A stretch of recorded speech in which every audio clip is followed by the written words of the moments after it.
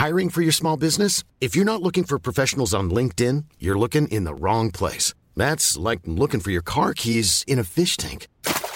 LinkedIn helps you hire professionals you can't find anywhere else, even those who aren't actively searching for a new job but might be open to the perfect role. In a given month, over 70% of LinkedIn users don't even visit other leading job sites. So start looking in the right place. With LinkedIn, you can hire professionals like a professional. Post your free job on linkedin.com/people today.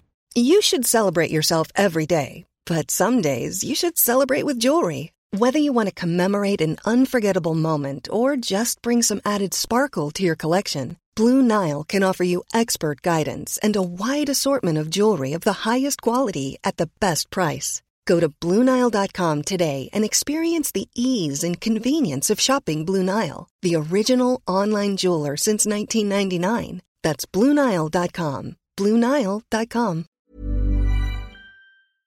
G'day there and welcome to The Gong Show. My name is Steph Postuma. I'll be joined by chefs Andy Burns and Simon Evans to talk about issues relating to the food and hospitality industry with insights from guests including chefs, business owners, producers, policymakers and experts. This week we are joined by Alex Hains from the Illawarra Shoalhaven Suicide Prevention Collaborative to talk about mental health in hospitality. It's a big issue and there's a lot to get through, and Alex was fantastic in giving us a professional's insight and talking to us a bit about why mental health is an issue in the hospitality industry, as well as providing strategies for hospitality workers to be able to cope with this issue. We had a great chat and we hope you enjoy it.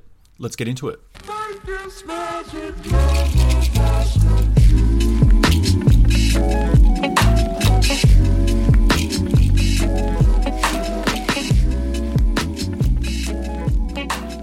Welcome, ladies and gentlemen, to episode number 14 of the Gong Show podcast. Thank you so much for joining us. My name is Steph Postuma. With me, as always, Chef Andy Burns. Hello. Chef Simon Evans. Hey. And today we have Alex Hains with us from the Illawarra Shoalhaven Suicide Prevention Collaborative. G'day, Alex. G'day, how are you? Good, mate. Thank you for joining us. We're going to start off by doing an acknowledgement of country. We'd like to acknowledge the Dharawal people, who are the traditional custodians of the land of the Illawarra, and acknowledge elders past, present and future. Yeah, look, let's get straight into it. We have for a while wanted to do a podcast to talk about issues of mental health in the hospitality industry and surrounding the hospitality industry, and we didn't really want to do this just ourselves, just having read about it and having some experience in it. We wanted to bring someone in who is a professional and who works in it and who can shed some light on it from a different perspective, not just someone in hospitality. So that's why you're here, Alex. So let's start. I just want us to start, Alex, with you telling us a bit about your position and what the Illawarra Shoalhaven Suicide Prevention Collaborative is. Yeah, sure. So by trade, I'm a clinical psychologist, which means when I explain what I do to my kids, it's basically when people feel really shit, they come and talk with me and I try and help them feel less shit. Mm-hmm. Which is really nice kids' way of understanding what a psychologist does. So that's my trade or my profession. So having worked in lots of different settings and so on, I started to get particularly interested in trauma and the overlap that has with the pointy end of mental health, which is when people die from it. So suicide being the obvious one. So we, in 2015, set up the Illawarra Shoalhaven Suicide Prevention Collaborative because we felt like there were a lot of people, really good people, doing really good work in suicide prevention, but the rates weren't going down. If anything, they were going up in this region. And so when we talked about needing to do something differently, in essence, what we thought needed to happen was that everybody needed to work better together, so that we're actually collaborating across sectors and across all of our efforts. So rather than just have one good offering here, one good support option in that part of the region and nothing in another part, we wanted to make sure that no matter who you were, no matter where you lived, you could access the right kind of support that you needed. But also we wanted to make sure that what we did was actually evidence-based and actually working. And so we set up a Suicide Prevention Collaborative. We've got about 40 organisations that are members of the collaborative now. They come from all sorts of sectors. So it includes all the ones you'd expect, like public health and lots of non-government organisations like Lifeline and Headspace, etc. But also includes the 4 councils, the Business Chamber, Illawarra Mercury and the South Coast Register, so the media, employment agencies, lawyers, all sorts of different sectors, all the parts of education as well, to try and make sure that everybody across the community understands what role they play in suicide prevention and they feel confident to play that role. And I guess that's kind of in essence what the collaborative is trying to achieve, is just make sure everybody knows what role they have to play and they feel like they can do it.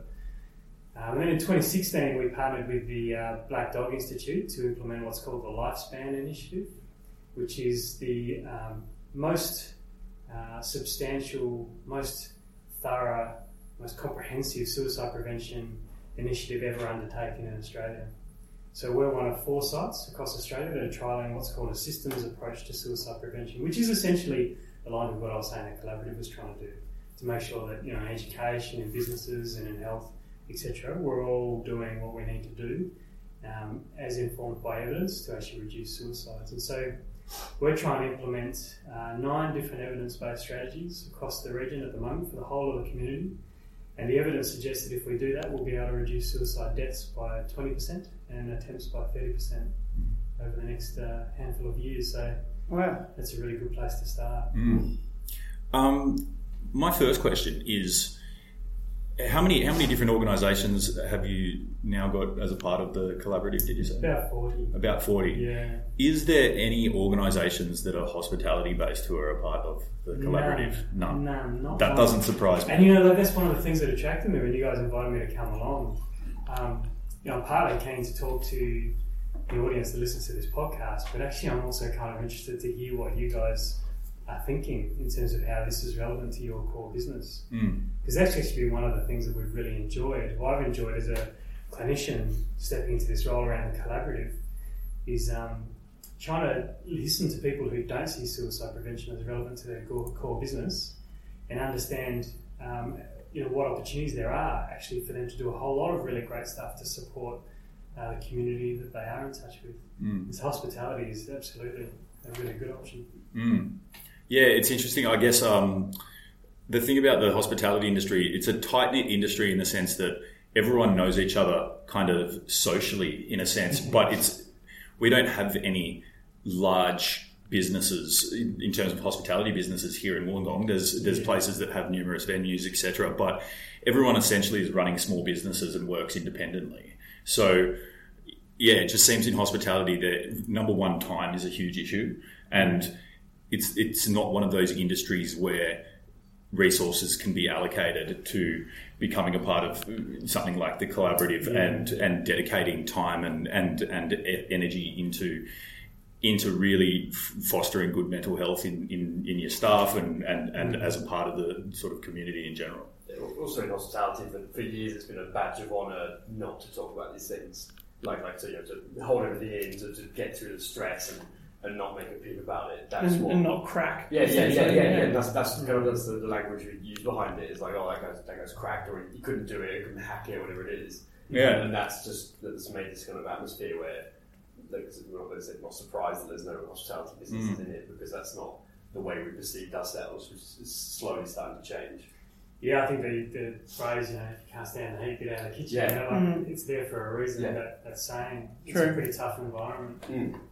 But yeah, no, we've got a number of members of the collaborative who are involved and doing various things to support the people that they're in contact with around suicide prevention and mental health generally, who don't come to regular meetings and so on. It has to work that way. So police and ambulance, GPs, for example, they can't come to a regular meeting. So we engage with them in different ways. So there's no reason, and we'll talk a bit about it later on. There are a number of things that people working in hospitality could definitely do. Yeah. Cool. All right. Well, I guess we wanted to start with giving you, like, as you said, you'd probably just be interested to hear a bit of these guys and my experience in potentially some of the reasons why this is an issue in hospitality. So I guess the obvious place to start, you guys might agree, is that it's an industry in which people I don't know, how many hours a week would you say an average full-time chef works? I'd say it'd be definitely over 50. Yeah, standard on average, 50 to 60 in a lot of places. So some places a lot more, some places a bit less. Yeah. And look, it's not always the amount of hours as well, it's just the time you are in a kitchen. Some kitchens you can do long hours, but you're doing less, and that kind of sort of different effects. Sometimes you'll be in a kitchen not long, but it's all full really on. intense. Yeah, so it's like different venues have different hours, but it's kind of it's almost how hours are filled. A little bit more than else. So let's start with just the number of hours, and also the things like working weekends and having an irregular schedule where you might work a lunch and then have a couple of hours off that you're not getting paid for, just to have a break in between or something, and then go straight back into it and not be finished until midnight. Alex, how do these sorts of things sort of manifest when it comes to people's mental health? Yeah, they have a massive impact, as you guys have no doubt experienced yourselves, both for yourself directly, but also for your staff. So one of the things you talk about there is sort of an instability in terms of your living cycle. You're not sure whether you've got secure employment, you're not necessarily on same time zone as everybody else around you. Those things can absolutely fit into it. But you also mentioned earlier, before we started, maybe around sleep. Mm-hmm. So sleep is a really common symptom of, sleep problems, a really common symptom amongst people who experience depression. And what we've found is that if you have a whole lot of people who are depressed and have sleep problems as part of that, if we address the sleep problems, 70% of them no longer have depressed mood at all. Wow. So that just gives you some indication of what kind of an impact poor sleep can have on your mood, and obviously that then has knock-on effects to decision-making, your tolerance, your ability to think about other people's needs in your life, so it can make you really quite separated. Yeah, right. I mean, that's a huge one, because it comes down to you're working weird hours, you might be working different shifts, splits, even things like the noise and the heat.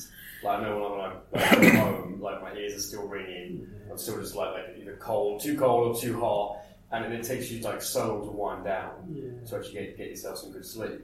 It's definitely hard for the younger guys who are coming into this at 18 to 20.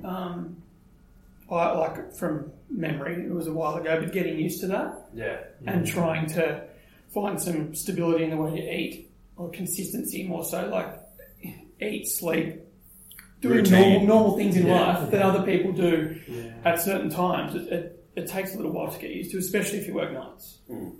So that's all in relation to the kind of timetable of it and the logistics, which I think are genuine. Each kitchen will have a different culture, but it is quite a distinct environment compared to other workplaces. And, say you're a chef, people might automatically think of cooking. They may not actually think of all that's entailed in working within a kitchen. So I think that's quite isolating as well. But it's probably worth also, just, if it's okay, if I just quickly outline how we understand suicide occurs. So there's a few key concepts that are probably worth explaining. So one is a burdensomeness. So when people start to feel like they're a burden on people around them, or people around them would be better off if they were dead, that's one of the things that can lead. And I'll come to that in a minute. The other one is around what they call thwarted belongingness, which is essentially just the sense that you're really lonely, or that you don't have any meaningful, reciprocal, loving relationships in your life. So if you have both that sense of burdensomeness as well as a lack of belongingness, and you feel hopeless about those two things improving, then that leads to suicidal thoughts. But suicidal thoughts don't necessarily graduate, for lack of a better word, to suicidal behaviour. So people don't necessarily act on those thoughts unless they have this third concept, which is called acquired capability for suicide, which essentially is about a fearlessness about your own death, or an increased pain tolerance. Now, men typically have a lot more of that. It's an accumulated thing over time. So men tend to be more physical assaults, tend to play more physical sports, so they tend to have more physical injuries. They also, through a culture of stoicism, tend to put up with physical pain for longer, so they have a higher pain tolerance. So you can see how things like hospitality being a male-dominated industry, particularly in the kitchen, would mean that it would have a higher suicide rate potentially. But also when we're talking about the timetable of people who work in the kitchen, that would absolutely feed into that lack of belongingness, that sense that you're not quite part of the rest of society, or maybe the rest of your family or friendship group. So if you're a young fellow working in a kitchen, or a young woman and your friends start to go out and do stuff at night, but you're always working at those times, then you're going to start feeling quite disconnected. And that can then feed into the suicidal thoughts that I was talking about. Yeah. We've had a lot of that with our young guys.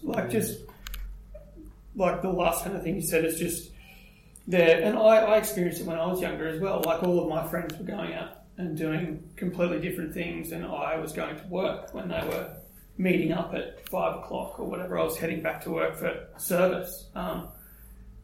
It's just what I chose to do, as my job. But it can be quite isolating. Yeah. It can be. Even now, sometimes it's like all I really do is get up and go to work, and in the morning, and then get home at like 11 o'clock. I mean, I own a business. It's quite different than working for like us. But it can become quite isolating. Yeah, like you're just in a little room. Yeah. All day, for like 70 hours a week or whatever. Scary to describe those things. It was three things as something you would, with almost any chef, anyone in this kind of industry has probably felt one of those things any time. So like feeling isolated and literally feeling like lonely because you have other friends doing stuff and you're working. And then even when you're like it's tough thing anyway, like that feeling of not being good enough or not being capable. That happens in the kitchen as well. And it just shows what a kind of strange environment we work in. Now that I think about it. I think even more. Oh my God. But the inverse of it, right, is that that sense of belonging can be quite strong amongst the kitchen group and the hospitality group. You mentioned the local community here. There's a lot of small players. That can feed into really intense competition and secrecy, or it can feed into a sense of collegial family bonds across restaurants. I think that's the case in the Illawarra. And I think that can be really positive. I think you're seeing that with the sort of younger generation of chefs now. Whereas before, even 10 years ago in Illawarra and Gong, it was very much everyone a bit against each other. No one was friendly. Everyone, no one really talks. And here, definitely the last couple of years, we've had much more just kind of togetherness with everyone, with even like myself and Andy and other restaurant owners and bar owners hanging out and being friends and collaborating and talking. That's created kind of better vibe. And I think that's just from a younger generation of realising that it can't sustain itself the way it's going. We can't keep going like this. We need to actually try and get some work-life balance. And then the fact of it is the job is the job. We can't stop doing dinner. We can't just do lunches and then still money. There's things that we can't change. We need to make the best of them. So creating groups, and I know there's a couple of Facebook groups now popping up to try and kind of make everyone feel a bit more included and inclusive. We'll talk more about that afterwards, but we'll sort of keep going on these possible issues. I guess one of the other things, just to continue on that point about isolation, one of the things that we talked about before was, and one of the, I can just remember it being a contributing factor as to when I stopped working in hospitality. I was working in hospitality for quite a long time as well, and I remember one year I missed something like 6 or 8 weddings because I was working on weekends, and these are like my good friends, and I wanted to go to their weddings. Story of my life. Yeah, the story of your guys' lives. You're still doing it, and my whole life. Yeah, exactly, doing that sort of thing. And then the other thing about that, not only are you missing out on these things that occur on the weekends because the vast majority of the population, the weekends are your free time, and you have that time off. Your time off is on a day, like a Monday or a Tuesday, when no one else has time off. So you can either hang out with the people that you work with, or that are people in your industry, or you can hang out by yourself, or whatever it might be. But it's definitely you don't have that same sort of flexibility to share experiences and have some leisure time with a diverse community. Yeah. So and I guess that's that'll just exacerbate that sort of isolation if you are feeling that. Yeah, it can do. Yeah. So, but like I said, there is an inverse to it. There is a positive to the bonds that you get in hospitality. I mean, I worked in hospitality when I was younger, which is probably like most people do some work in hospitality for 5-8 years and then kick on with some other career option. But while you're in it, it's incredibly social bonding time. Not necessarily the healthiest lifestyle, but it did have some positives in terms of a sense of belongingness, for sure. Yeah, I think that's what actually does bring a lot of people into it, is because there's that kind of camaraderie of the kitchen, there's that kind of group of we're struggling through this together. Yeah. So I think the basis is there to have a really kind of a more healthy kind of work-life balance and just working environment in general. And I think it's more recently when people actually acknowledging that a lot of people suffer from these problems, they're not isolated incidents, that it can start to grow on that. Well, the intensity of the experience in a kitchen can be quite bonding. Yeah. Like, I've got some people I've worked with like 6 months, but like they're like, I feel like they're very close, very good friends to me. Because it was 6 months, but it was like 6 days, 7 days a week, almost 12 hours a day of being around that person, and you have to get on more. On the flip side of that, though, like you often hear of and see kitchens where the more experienced, more senior people in the kitchen kind of eat their young. Yeah. And that can be really hostile environment. So that's not just intense, that's also hostile, and then it's really potentially damaging. And that's where you're going to find those people are particularly going to struggle, because they're not feeling a sense of belongingness or safety at work. And then when they're off, their normal safety net is busy and can't hang around. So then that crew will be particularly isolated. Yeah, I think that's kind of, that has changed in the past few years. Like the way the younger people, whether it be apprentices or someone like a kitchen hand, whatever, working in the kitchen, the way they're treated, it's become pretty like well-known fact in the media, etc., that people get treated like shit when, like, as apprentices. And it's like, I mean, I know I definitely try really hard to be the opposite of that and be more of a mentor. Doing that like in a better way, like trying to be a mentor, that is potentially like a massive cultural shift for some kitchens, and it would be fantastic. The impact that would have is really big.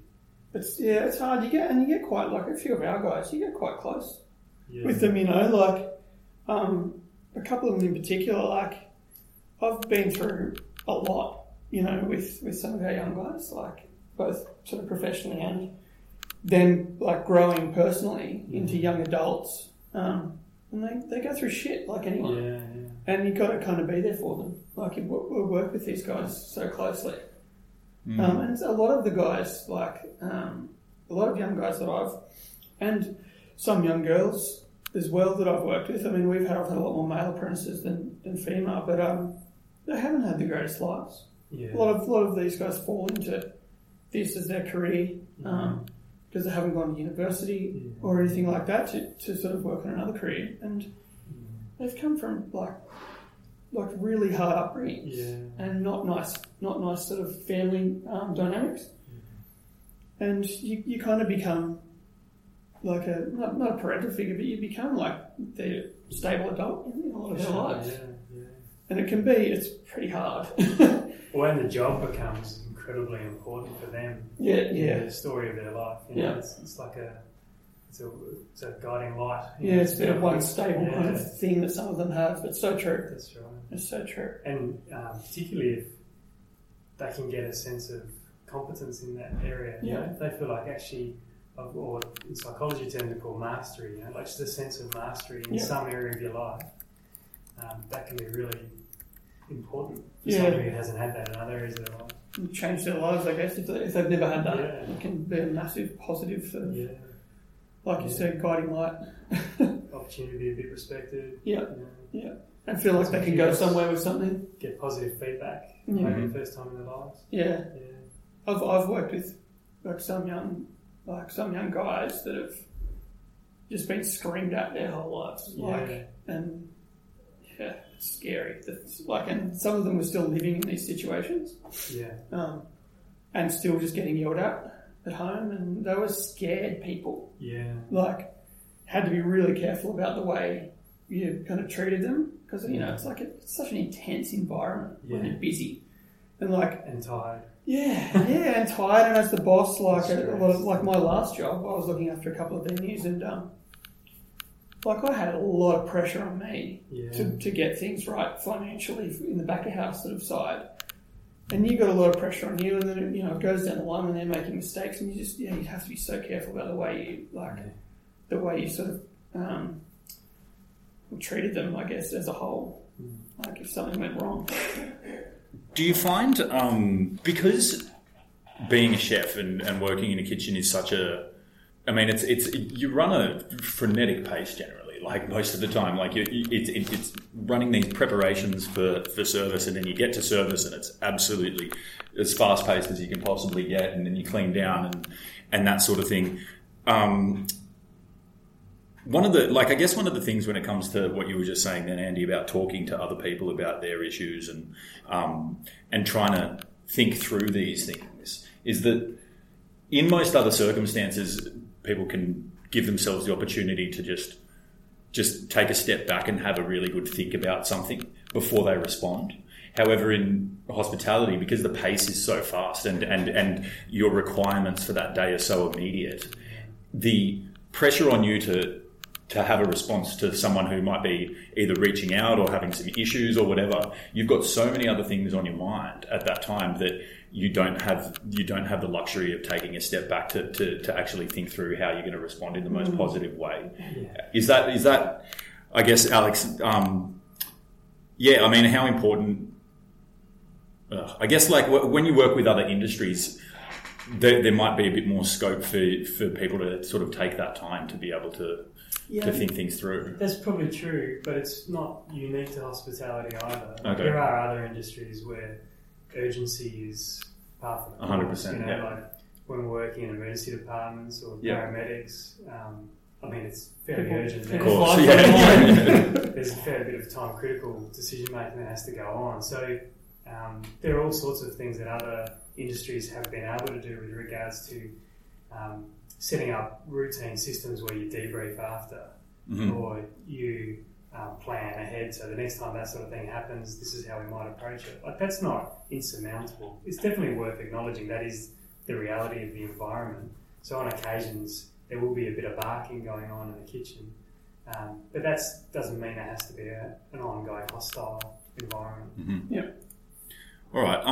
So, I guess the next issue that chefs and hospitality employees and things face a lot of is that the idea of having an unhealthy physical environment that you work in as well. I mean, drugs and alcohol are pretty prevalent in the industry, especially alcohol.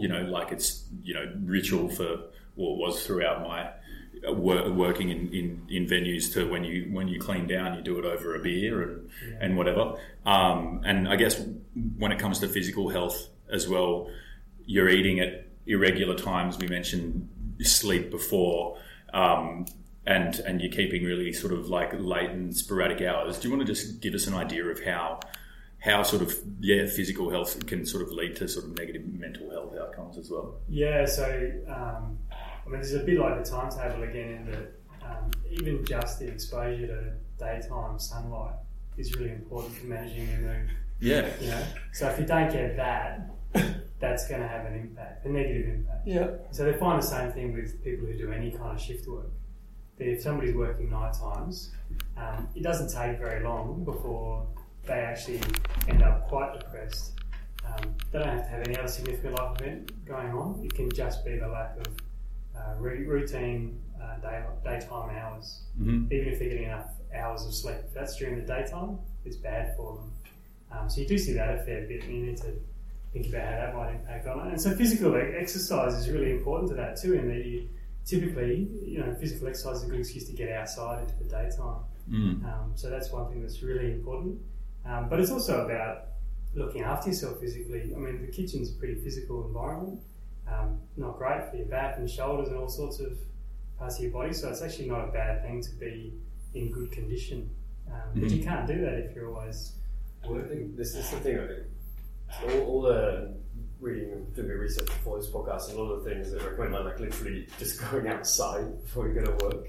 It's just like, it seems like such a small thing, but it can be like quite a task when you really put some hours in, or if you finish work, you need to go for a couple of beers after late night, and getting up and getting yourself out, it can be pretty tough. And it's kind of these very simple things where when you've got this kind of backlog of hours and like being knackered and all this other thing, can be really hard. So I think it's important to put little systems in place and have a little schedule. Whether it's like I play basketball every Monday, and that's every Monday, so that's just indoor or outdoor? It's indoors. It's not quite, but and it usually happens when it's dark. Yeah, that's right. Also, when we have people in hospitals, no matter what it's for, but particularly in psychiatric wards, if they've been in there for longer than 15 days, we have to start giving them vitamin D supplements. Yeah, well. Because it has such a detrimental effect on their mental health and everything else we're working on. Yeah. So that's any ward though. Like if you're on any kind of general medical ward for a long period of time, you need to start having vitamin D supplements. So if you feel like it's absolutely impossible in this industry to get some daytime hours, then it might be worth considering some vitamin D supplements as well. Okay, that's interesting. But to be honest, daytime sunlight is better. Vitamin D supplements as well. Can I, just out of interest, like you guys, what sort of hours do you keep, like on a regular, day or weekend or whatever? When do you go to bed and when do you get up and go to work and stuff? I'll normally work from around midday till 11 p.m. midnight, and then I'll be up a couple of hours before that. Not usually doing much, and then the day off, where I get one, a lot of time it's like I'm staying at home. I'm staying in for most of the day to recuperate.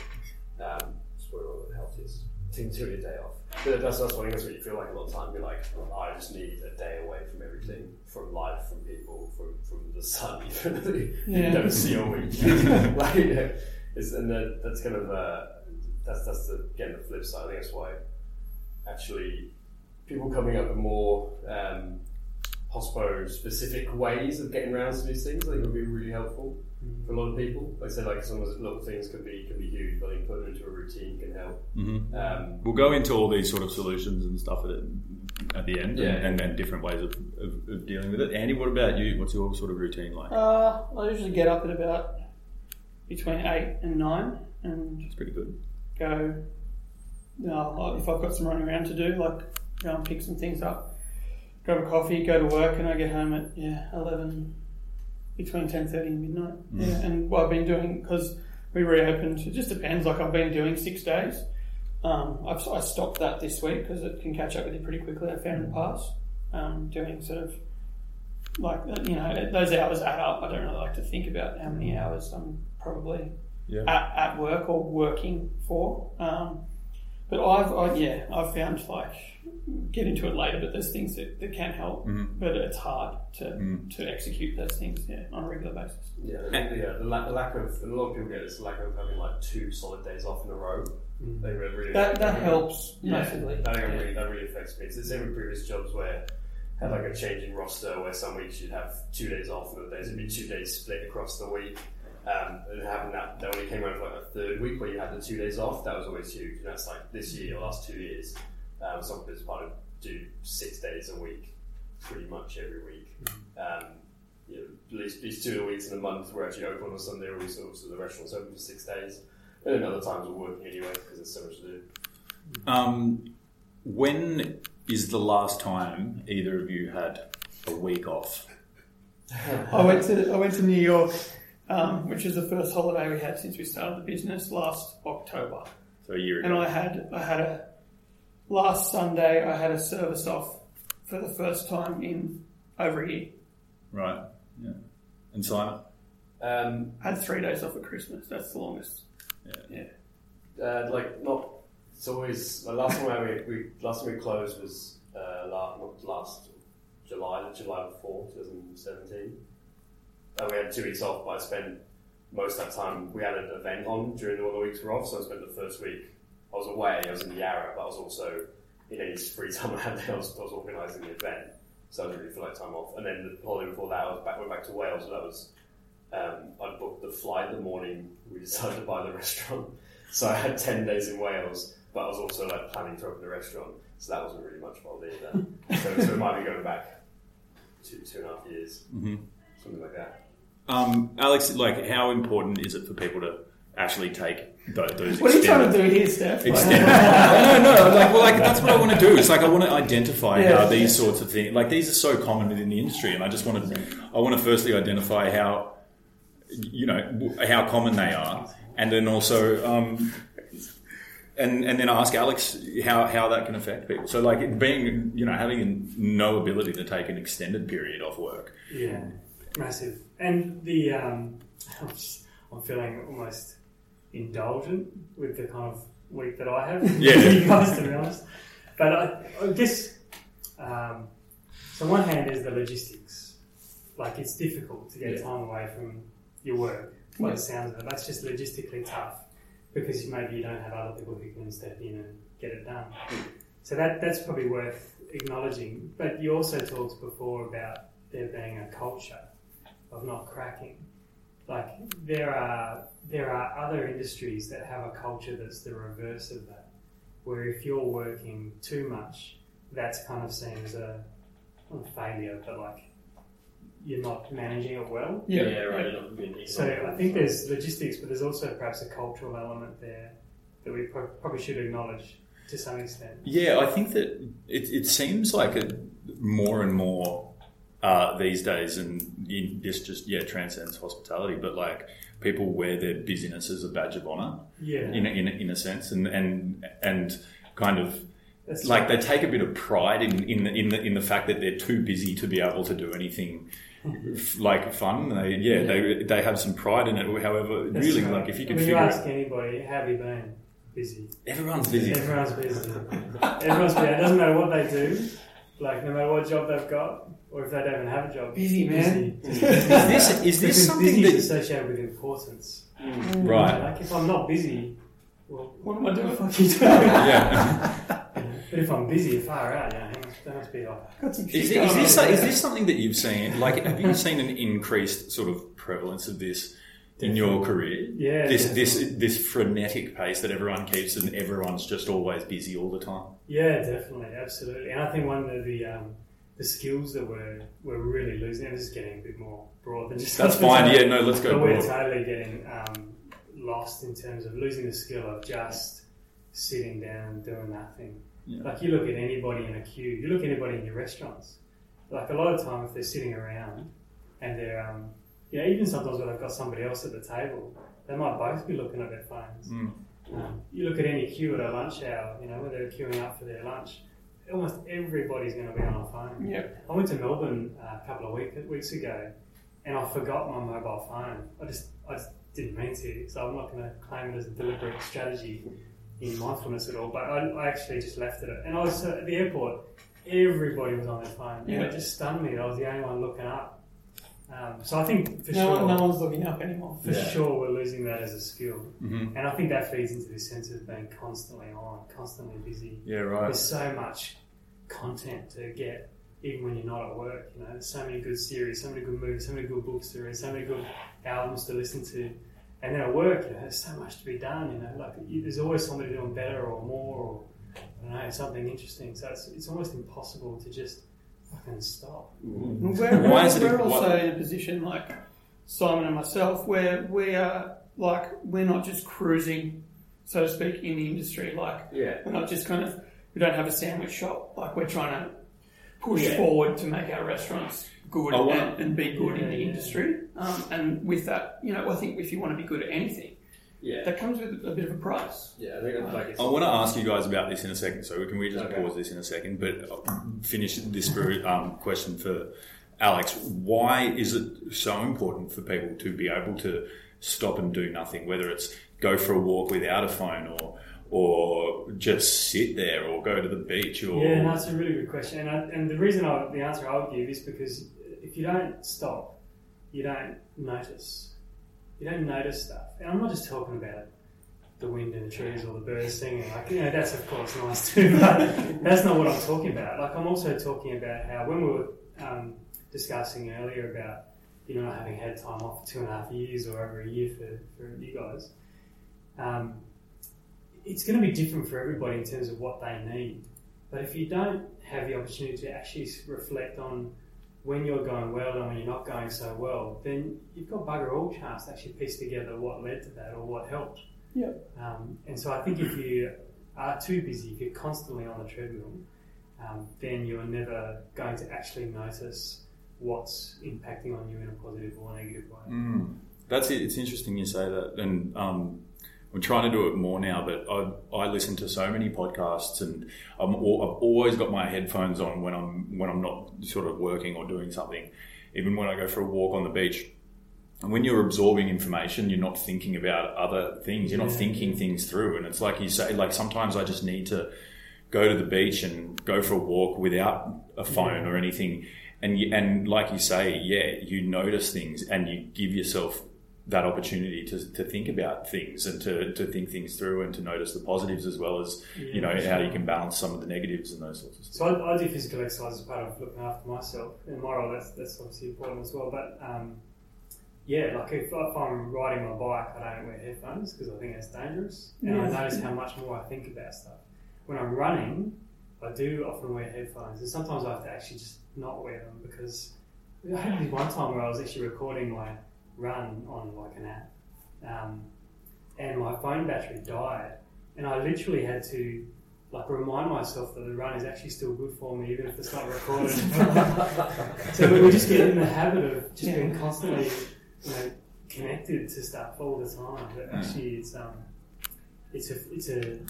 conscious effort to disconnect a little bit. Yeah, kind of the flip side, sometimes I'll read stuff or listen to things or listen to talks because it stops my mind racing. So it's same because like I spend the whole day it's like this thing, that, then that thing, and I've got to do that. I've done this, haven't done that, and I like to get switched off in my own head and listen to someone else talk. Yeah. So kind of I think a lot of times. So that's the kind of thing that would be good to notice, right? Yeah. So I've got my own little list of things in my phone where I just write down things that I know will actually help me. So if I'm starting to feel like I'm struggling, I just go to the list and just make sure I'm doing all those things. And more often than not, when I'm struggling, I'm not doing a whole lot of them. Yeah. So listen to a podcast about something completely different to hospitality. Might be something that helps you. It's usually hospitality. Just the Gong show on repeat. But I find it relaxes me. Like I'm on a train just listening to a podcast. Yeah, like, that's really relaxing to me. Like going up to Sydney and I've just got these phones in, I'm by myself. It's probably the pointlessness of like if I'm reading like top 10 fruits this year or something stupid BuzzFeed or like something waste. I'm like, well, that's interesting. Like, that's probably because I'm running away from my problems. Not because I'm really interested in that top 10 list. So, so the heading on my list is things that I think help but don't actually help.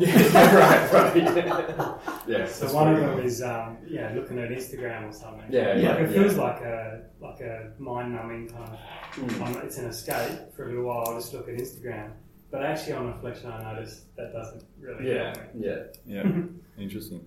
Okay, well, I want to go back to what I was going to ask you guys about that we started touching on before. How has your guys as chefs and business owners, how does the pressures and the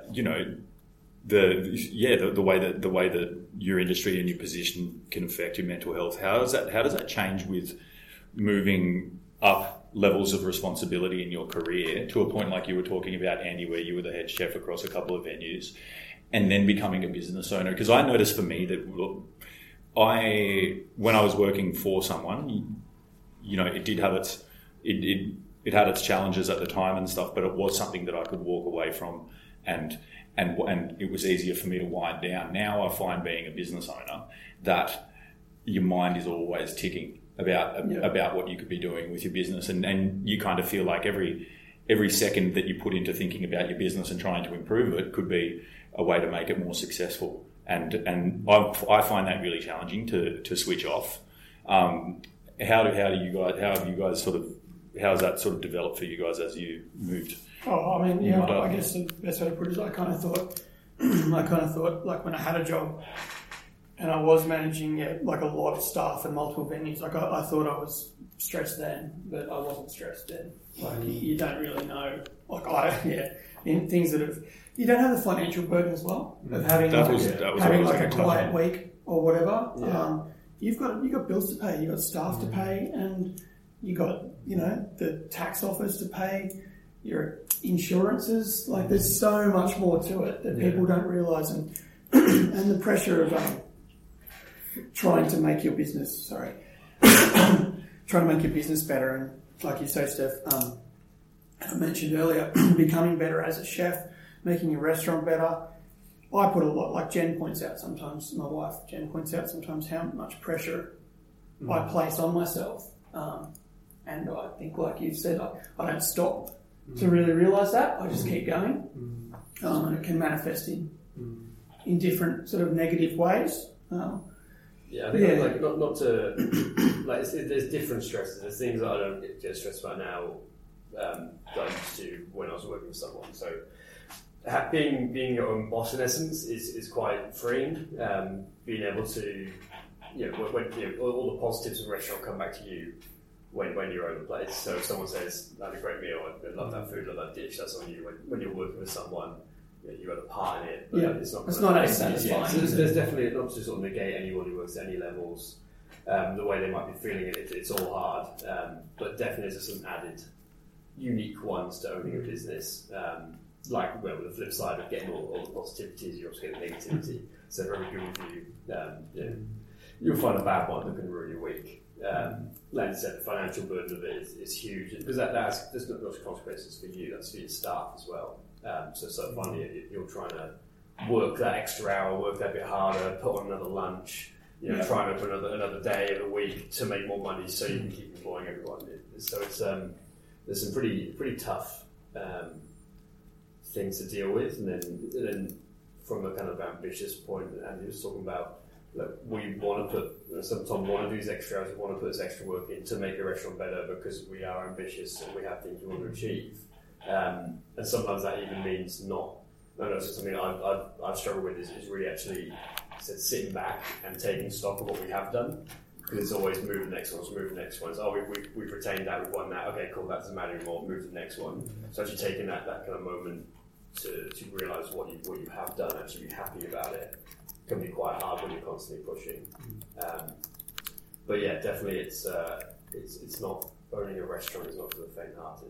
But you do grow and learn, and you do learn to let some things not bother you. After a few years, I've learned to just either let things go or kind of the financial side. You get better at like learning how to manage it and balance it, and not reading reviews. And you know what bill's coming in. It's like there's things you just let go. But it can be pretty. There's a lot of pressure. There's a lot of pressure, and there's a lot of pressure to work really hard. And sometimes it can lead to not looking after yourself very well. And I think the main thing, the point that you mentioned is kind of resonating with me, is you don't give yourself time to process it or think about it, which is probably, like sometimes I'll go up to my dad's, he lives about 25 k's out of Mudgee on a hill, no phone reception. Jen, like no emails, no nothing. Jen and I will go up there for a couple of days and just sit there and talk to him, sit by a fire in winter and have a few beers, and that's my time. That's my escape time. It's my only time as well. But that's important. Okay, well, I mean, I guess this beginning portion, we've just tried to sort of identify some of the issues and why, there is prevalence of mental health issues in hospitality. Alex, is there anything else from what we've said or from other people that you've come across? Is there anything else you just want to maybe add? Because we're going to now move on to some of the strategies that people can implement to take care of themselves and address some of these things. Is there anything else that you want to add that you've heard from us, or warning signs that there could be sort of trouble along the way that you've heard from us, or want to identify, just so people out there can maybe relate to it or whatever?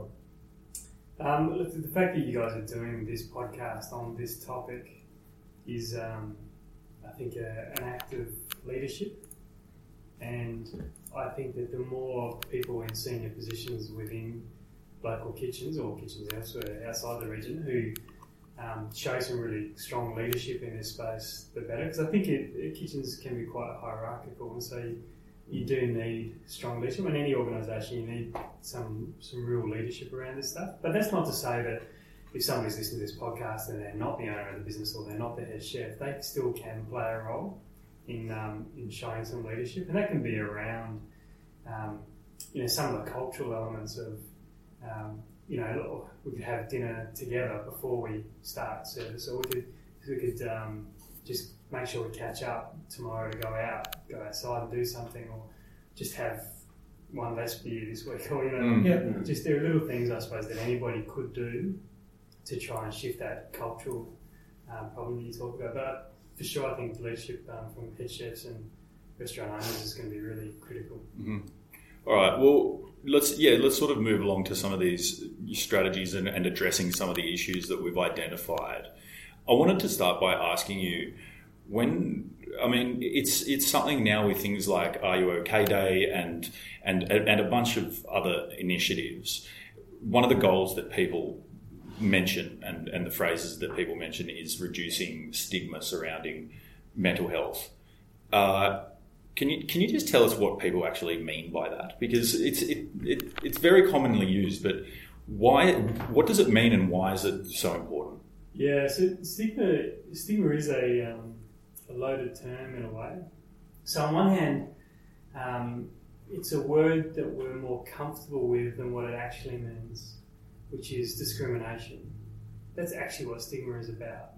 So reducing discrimination against people who have got mental health issues is around that stigma, that sense that it's the person's fault, or that it's their problem, or that kind of thing, or they're mad, or they're crazy. You hear lots of phrases like that.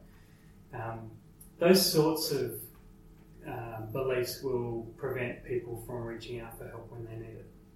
So that's one thing that can happen. But the discrimination could also come in the way that employer might not give them the extra shift, or might not extend their contract. Those things can happen too. So it's sort of a broad brush, but across our community, I think there have been a lot of really great organisations nationally that have done a really great job around increasing awareness and reducing stigma in that sense. Beyond Blue and Are You OK Day and Headspace, there's a whole lot of really great work that has been done to the point where, if you're a young person in Year 9 now, you are much more likely to put your hand up and say, I'm struggling, I need help, than a young person in Year 9 10, 20 years ago. Oh, yeah. Massive. It's not something you even really think about, is that younger generation as well, and their ability to address it. Yeah. So I actually think that we've come a long way in Australia with regards to normalising the conversation to the extent where people are encouraged to get help and reach out for help and talk to people around them about stuff. What I guess I challenge our community to do more of, though, is when we look at the evidence, raising awareness, like those kind of campaigns, they actually don't have much of an impact on their own. Yeah, they're lovely and they make everybody feel good. There's a high profile and whatnot. And you can grow a tash, and that's really good because then people think you're a good person. But it actually doesn't necessarily have a big impact on the bottom line. In my context, deaths, suicide deaths.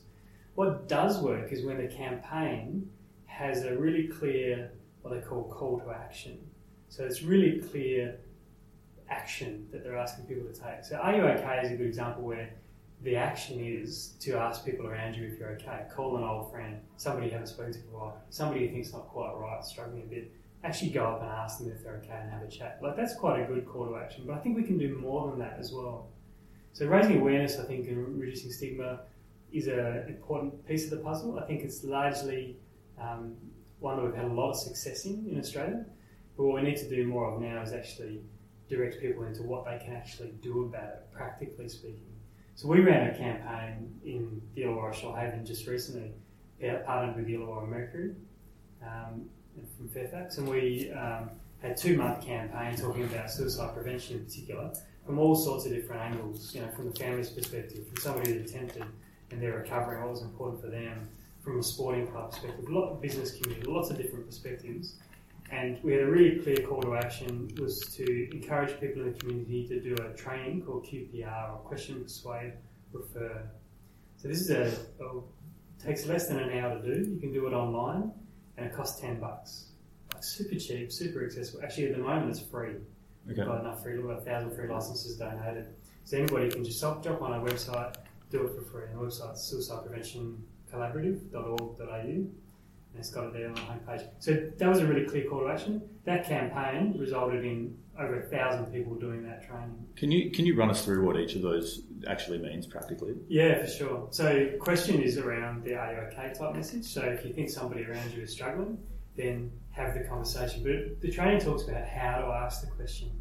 And this is really important because often people, they mean to do the right thing and they don't want to do the wrong thing.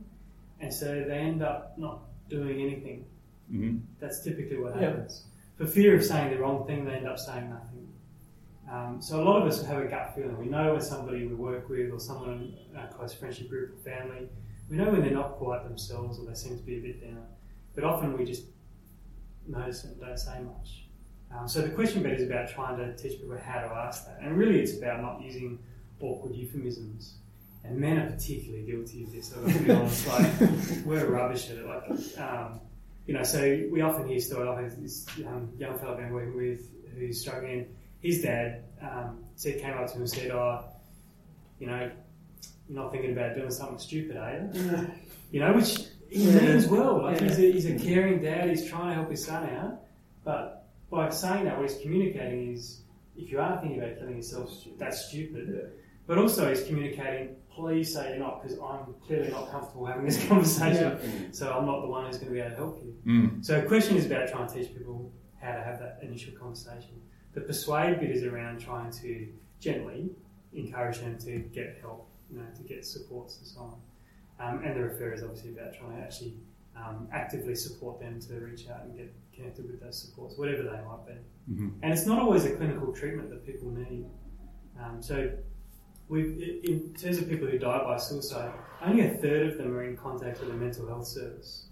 So if we were just to treat suicide, for example, as a mental health issue, then we'd be missing most of the people who die. So that's where we talk about it being everybody's role. Lots of people suicide just because of life circumstances. They don't need a clinical treatment. Often all they need is somebody close to them who makes them feel safe, just sitting down and listening to them. That's often the most helpful thing. Mm-hmm. So anybody can do that.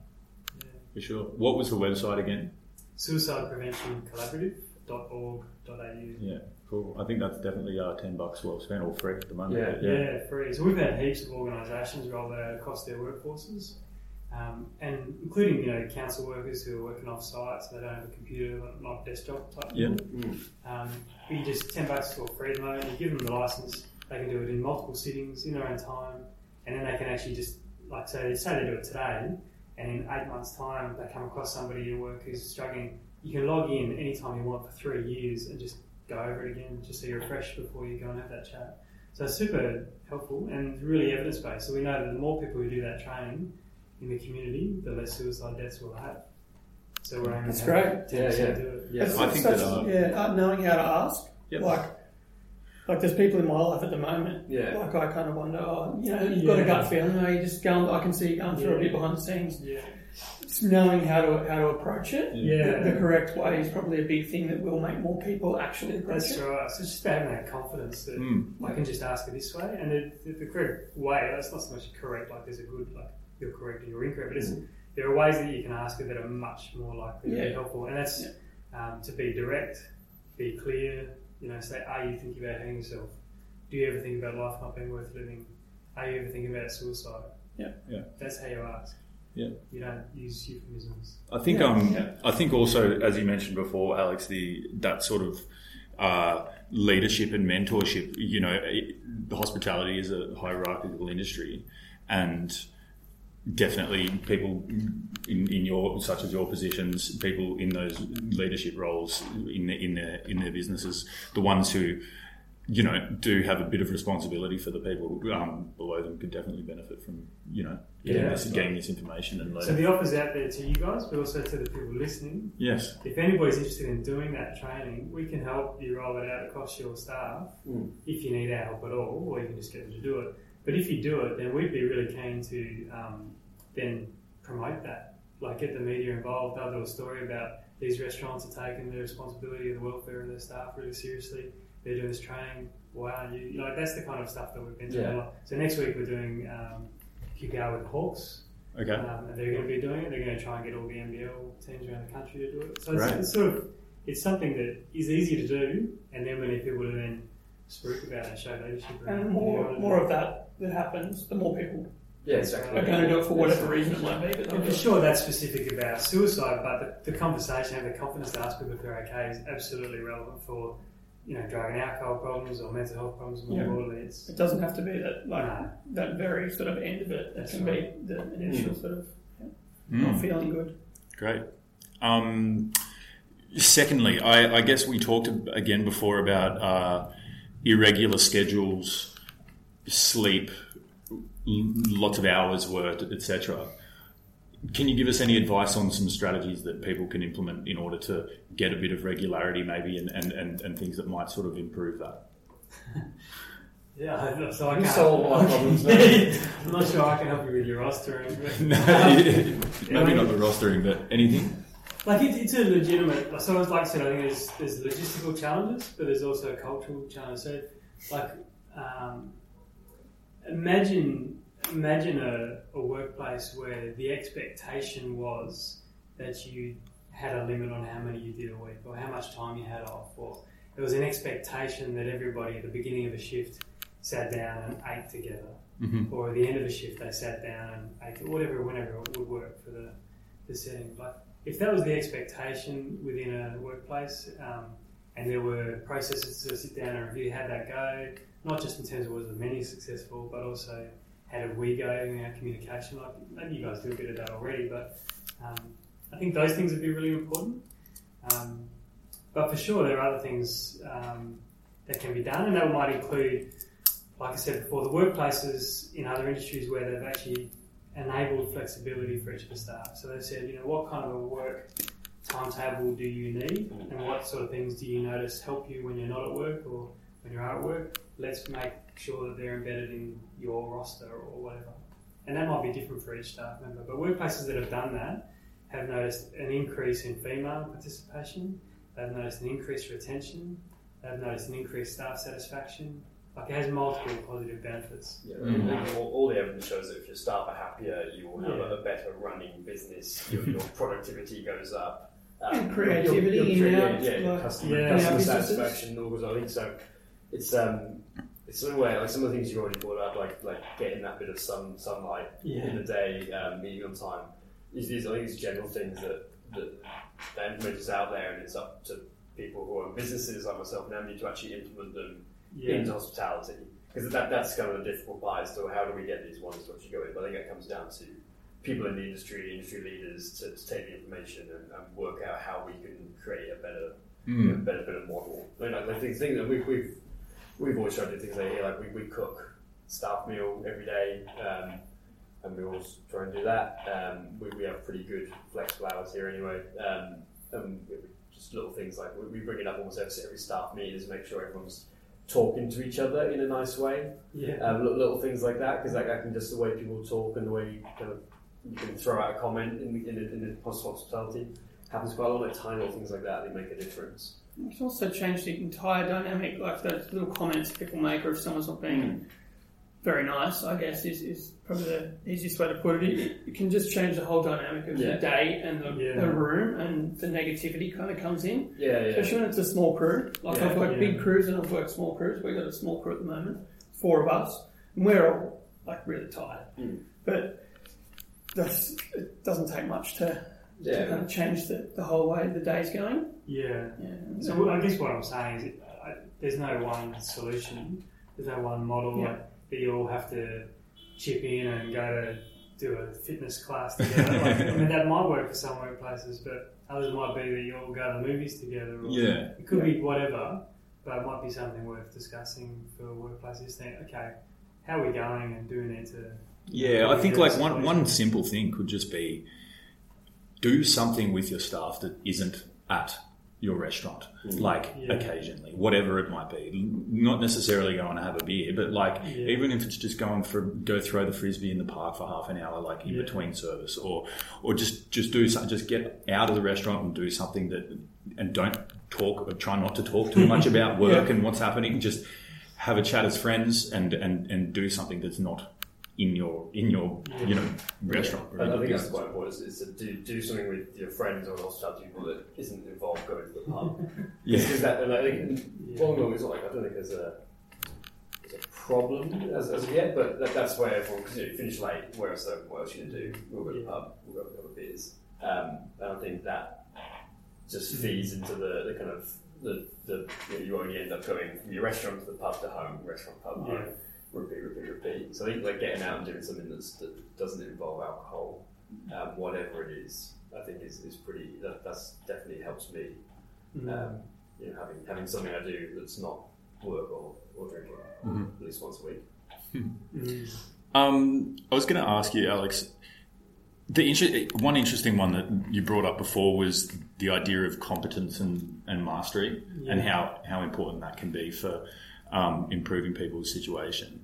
Maybe, I mean, this is just a thought, but for younger people, like you say, Andy, you never know. There's a huge spectrum of how people are doing and what sort of position they have. What their home life is like, and that sort of thing. But maybe giving people the opportunity to pursue the things that they're interested in, within that kitchen environment. Like if they really enjoy desserts or really enjoy prepping a certain thing or these sorts of aspects, giving the opportunity for them to continue developing in that specific area and following those things that interest them to become competent and masterful at those sorts of things. That's so important for so many reasons. And to be honest, it's a bit of a muscle that you need to exercise, particularly if you're somebody who's found yourself working hospitality off a background where you didn't have a lot of sense of being good at stuff, or you didn't have a lot of positive feedback. You may not have much of a well-tuned muscle for doing that, for reflecting what you have done well. I provide a lot of supervision for other psychologists around their clinical work, and often I can spend a whole hour just when they're talking about a particular client they're working with, and I'll just ask the one question repeatedly, which is just, so what else did you think you did really well? And they'll say something and say, well, what else did you think you did really well? And we'll keep going like that for almost a whole hour. Yeah. And it's amazing when they feel like it seems like they're absolutely run out of ideas of things they did well. You ask it again and they'll come up with another really good one. And it's amazing how many, and this can be, so people when they're coming to me to talk about their clinical work, they're often talking about ones that aren't going well. They want advice. So it might be the case in the kitchen where, if you're mentoring somebody who's younger in the kitchen, just ask them, well, okay, so you're telling me that didn't go well. What do you think you did do well? And what else did you think you did well?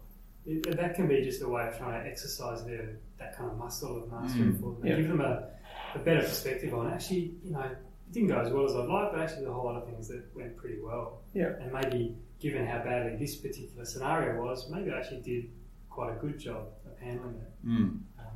And maybe I can tick that off next week. Yeah. And then the next thing. Yeah. People are really good at picking out the things they didn't do well.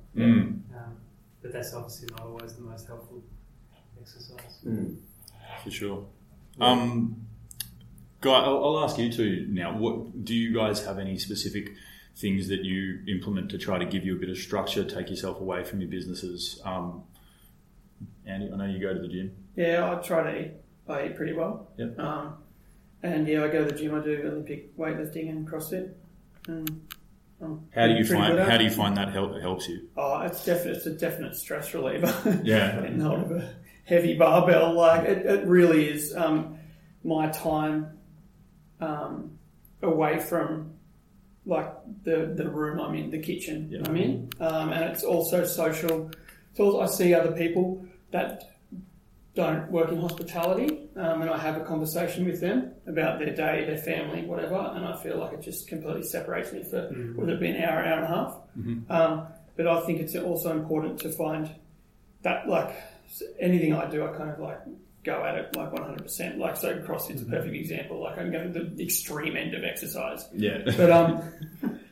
But it's important to find a balance between not doing that too much as well. Yeah. Like you're there stressing in the kitchen, now you're stressing over snatching 120. I said to someone the other day, they said, how you been? I said, I've been pretty stressed and I'm trying to go to the gym a bit less. And they just laughed at me and said, I've never heard anyone say, like, I'm trying to go to the gym less. Like, and it's important. The point I'm trying to make, it's important to find, you know, the balance between doing that thing outside of work and not taking that too seriously, and the hours you are at work, because if I start going to the gym 6 days a week, doing really intense exercise, then I'm too exhausted to do my work, and that affects me mentally. So it is fine line, but I find it really important as a stress release, and as the sort of, I guess, separation. As I said, from my day to day. Do you try to eat, speaking of nutrition, do you try to eat at the same time every day sort of thing? As best I can. Like, I have breakfast, obviously, before I leave home, and then try to have a good lunch at work. I have a little bit of something before service, and then I eat dinner when I get home.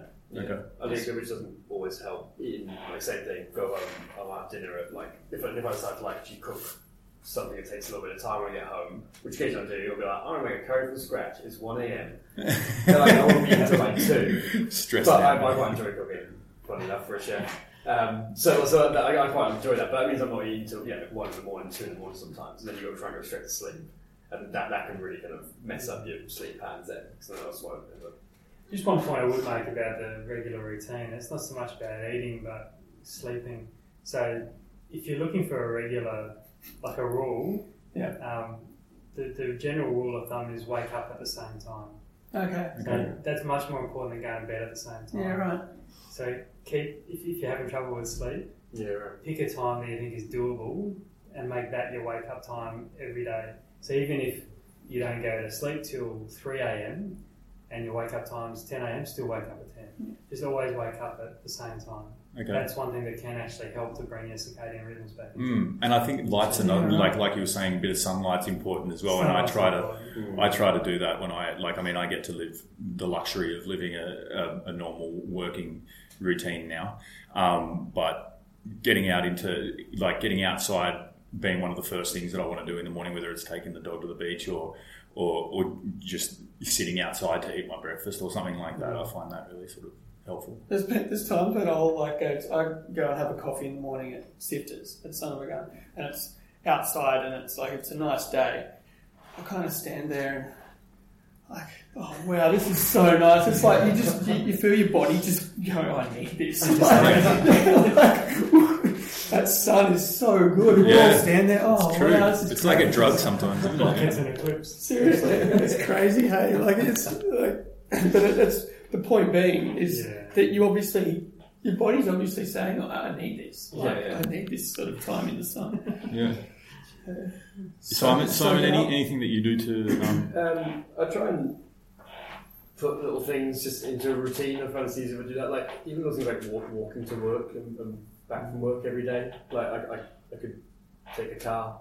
If I have like access to the car, I sometimes I will. And if I stay at the car for like a week, I'm driving to work every day just because it's easier. And I'm like, fuck, I actually quite like walking to work. Yeah. Like that little kind of just bit of time before and after. Scamper and thinking. So little things like that. And so I really enjoy the fact that I walk to work every day. It gives me that bit of sunlight. It's good to have a buffer. Yeah. Like so, between home and work. Yeah. So if you live really close to where you work, you might find that's not much of a buffer, and so some people might find it helpful to actually drive via somewhere. I live like right there, and I work right there. It's like a 4-minute walk. I work where I live. So if you work where you live, then it might be a case of, well, once you've clocked off, then hop on a push bike and just go around the block, or just do something to be a bit of a buffer. Some people will get home from work and then they'll, instead of going through the front door, they'll go straight to the garage and just punch them back for a little while before they walk upstairs to their family. So just find a buffer, that can be really useful. Cool. Yeah, I think that's really good. Also, I think I realised when I'm not enjoying myself as much in the kitchen is when I'm not being as creative, or I'm not coming up with things, I'm not reading as much about food. Like trying to find joy in what you do every day, and in the actual job is really important. Because I love cooking. Like I love being a chef.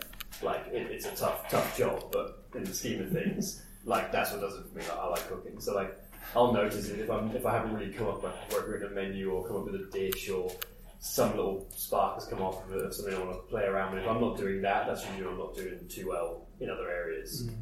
So definitely trying to find the general joy in what you actually do. Yeah, well, creativity or learning something. Yeah, like learning for me, can be really helpful. Yeah.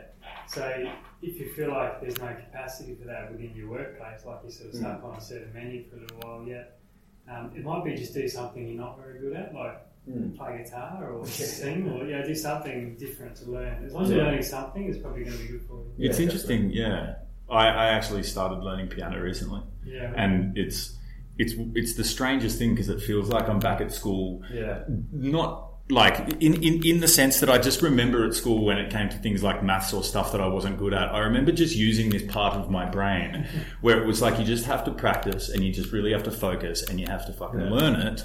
And it's this, and it's. I feel like I actually haven't really had this since school because I'm like on this piano now, and it's like, okay, I'm trying to make myself practice for half an hour a day, and then you can see yourself getting better at it, and you're like, hold on a second, this is like an actual thing. It's like you not know how to do something, and then you can put some time and effort into it, and then you can learn how to do it. It's like, but it's really rewarding as well. You know, like, that's actually quite healthy. It's like if you have some apprentices, it's quite healthy for you to experience what it's like to not be good at something. Well, Well, I think one thing for young chefs is especially in a kitchen that might not change their menu very often, is when you're just repetitive days can make your days horribly boring and slow and really get you down. So then keeping your younger chefs engaged in what you're doing, teaching them new skills, things like that, I think that's hugely important for young chefs. Yeah, we do. Like Stan, for instance, looks after a lot of our sort of ferments and misos and all that sort of stuff. It's good to give them something like projects. This is your focus. Like I'll do it with you, but like you need to kind of take control of this for me because I don't have time. Or like Mason, like recently we just kind of had a sit down and he said, "Oh, this is my plan. I want to stay, or should I stay, or should I go?" kind of thing, and went through it all. And I just wrote him a 6-month plan, and I gave it to him to write some things down. It's like, okay, how can we tick all this off? So you can learn this before you leave. And I think that gives, it gives them some direction and obviously something to focus on to get them out of that. Like Simon says, like we can come in the morning and they'll do, execute those same jobs and they know they have to have them ready by this time. It's like we do the crumpet mix, we ferment that for a few hours, then we add this, and then that goes up the top again, comes to a certain temperature, and at the exact time they cook this many of them. So it can become quite... it's monotony. It's and it can be stressful because they've got to execute these things in a certain time. So I try to, I guess, sort of they mix their jobs up and then separate. Like, okay, I'm going to take an hour to learn and focus on this new thing. I feel like that really helps them. Well, you can't have a sense of mastery if you're not extending yourself.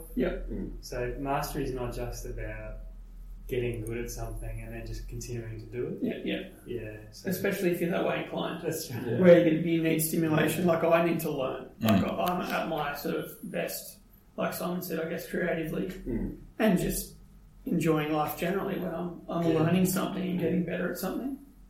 Some people really need that. Some people not so much, but it's in my experience. It's cool. Yeah, definitely beneficial. A couple more questions for you, Alex, and then we'll wrap up. Andy, you identified before that, as a business owner, you may have people reaching out to you for help, and they may come in different forms. People might have an easy conversation with you that you can kind of respond to, or someone might send you a text message that contains some worrying stuff. Alex, do you have... Is there any resources, or do you have any advice for people in positions of responsibility to be able to sort of like deal with and manage when people reach out and or are showing signs that they definitely do need some help?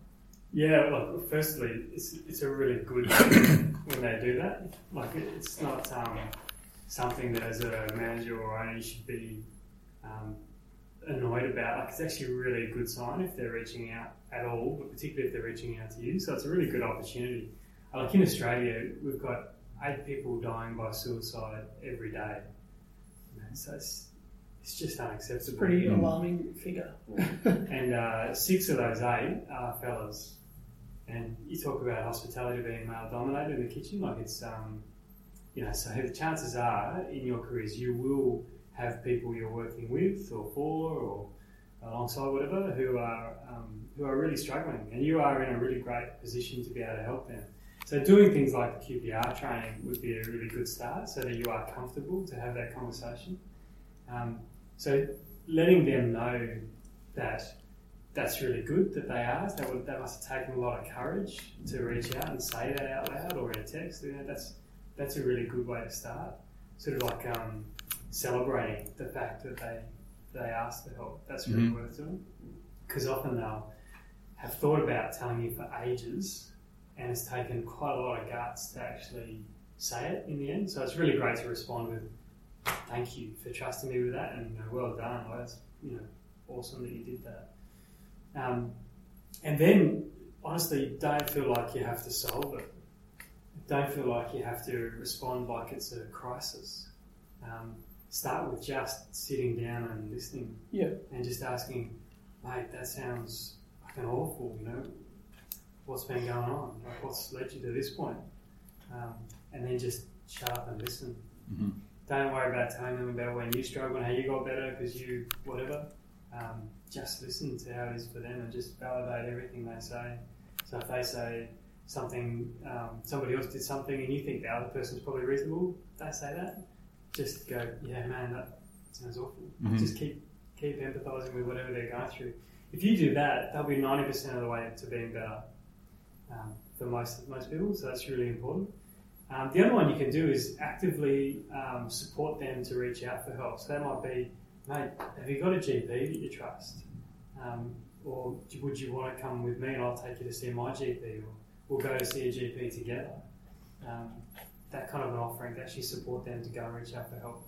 And then checking in on them after is really important as well. So don't just sort of let that go and be anxious about coming back to it, but actually go, "How'd you go with the GP?" or whatnot. There are lots of phone lines as well, like people want that. So if they don't want to go see somebody face to face, there are options. So there's obviously ones people know about, like Lifeline, Beyond Blue, but there's also one called a suicide callback service, which you can just Google suicide callback service, and they offer you 6 one-hour essentially counselling sessions over the phone with the same person. So that's a bit different to just calling up the helpline where you talk to whoever. And that's available for not just the person who's struggling, but also anybody around them, including you guys. So if somebody in your staff came and spoke to you about them feeling like they were suicidal or they were struggling with depression or whatever it might be, then you're welcome to call this number yourself and ask for advice. That's what they're there for. Mm-hmm. That's probably good. Like, I was going to kind of ask that question as an extension of the question. Like, I've been in situations where it can become really hard. Like, if you've got, say, 3 or 4 people within your staff that are struggling and have come to you, it can be sometimes, depending on how much they are struggling and the way they're approaching it with you, can become quite detrimental to your own mental health, because you're trying to help with these problems and deal with it, and it's like kind of can become, okay, at what point is this not my responsibility anymore? I've kind of done what I can, and knowing where that starts and ends is completely grey for me, and it's going to be really hard to know, okay, I probably need to hand this off to someone else now, because this is starting to really affect, like, keep me up at night. And look, you might come across somebody who's you offer help or you offer to listen and they just don't take it up, and they just never actually go and get help, but you can see they're still struggling. I guess all I say to that is just let them know that you're there to listen to them whenever they're ready. Because that's like planting a seed, they can't unhear that. And then when they are ready, they might come and talk to you. But connecting them with other supports is really critical, not just for them, but also for yourself. And absolutely, you can access those supports yourself too. Great. Okay, well, we'll move on in a second. Alex, how can people get involved in the Illawarra Shoalhaven Suicide Prevention Collaborative if they want to? Yeah, it's really easy. So on the website that we mentioned before, suicidepreventioncollaborative.org.au, you go there and there's like a contact us, and then it essentially just sends me an email and my colleague an email just saying your name and details, and then we'll get in touch with you and see how you want to do it. With the collaborative, because we've got lots of different organisations, we've also got community groups and just people from the general community who want to get involved. Okay. So there are lots of different ways you can get involved. There are certain working groups that are focusing on particular things. So there's a group focusing on what we're doing within schools. There's a group focusing on what we're doing within emergency departments. You know what I mean? There's lots of different stuff going on. So we just have a chat, or catch up with you and see what you want to do. And people who get involved with the collaborative to share, as you know, on the basis of their expertise that are gained through their own experience. So this is what people would call people with lived experience of suicidality and recovery. And that can be that they've attempted themselves, or they've been suicidal themselves, or they've been bereaved by suicide, or cared for somebody who's suicidal. All of those people we call people with lived experience. So people who get involved with lived experience, we actually pay them because we value their input so much. So they get paid for all of their time if they're coming outside of a workplace role. Cool. Yeah, so anybody can get involved, just get in touch. Nice. Awesome. I think we'll wrap it up, guys. I was going to go on to us talking about events and things like that. Do you guys want to talk about events and stuff now? Not really? Yeah, neither. So yeah, let's just wrap it up there for people that want to go back and listen to some of the other podcasts. We did one for the Wollongong Writers Festival last time, so you can go to that. If you want to get this podcast, it's www.quicksandfood.com/podcast, where all the episodes you can play from the website, or you can find links to download them. You can also search Quicksand Food through any of your favourite podcast apps and download them there.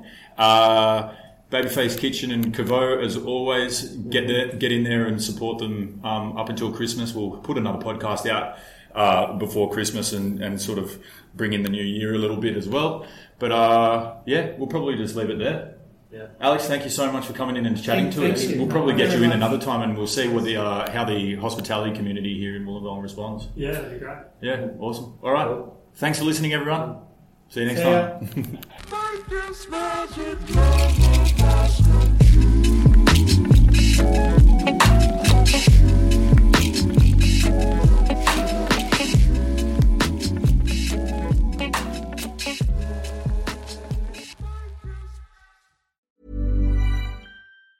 Mom deserves the best, and there's no better place to shop for Mother's Day than Whole Foods Market. They're your destination for unbeatable savings, from premium gifts to show-stopping flowers and irresistible desserts. Start by saving 33% with Prime on all body care and candles. Then get a 15-stem bunch of tulips for just $9.99 each with Prime. Round out Mom's menu with festive rosé, irresistible berry chantilly cake, and more special treats. Come celebrate Mother's Day at Whole Foods Market. Ever catch yourself eating the same flavorless dinner 3 days in a row? Dreaming of something better? Well, HelloFresh is your guilt-free dream come true, baby. It's me, Keke Palmer. Let's wake up those taste buds with hot, juicy pecan-crusted chicken or garlic butter shrimp scampi. Hello Fresh. Stop dreaming of all the delicious possibilities and dig in at HelloFresh.com. Let's get this dinner party started.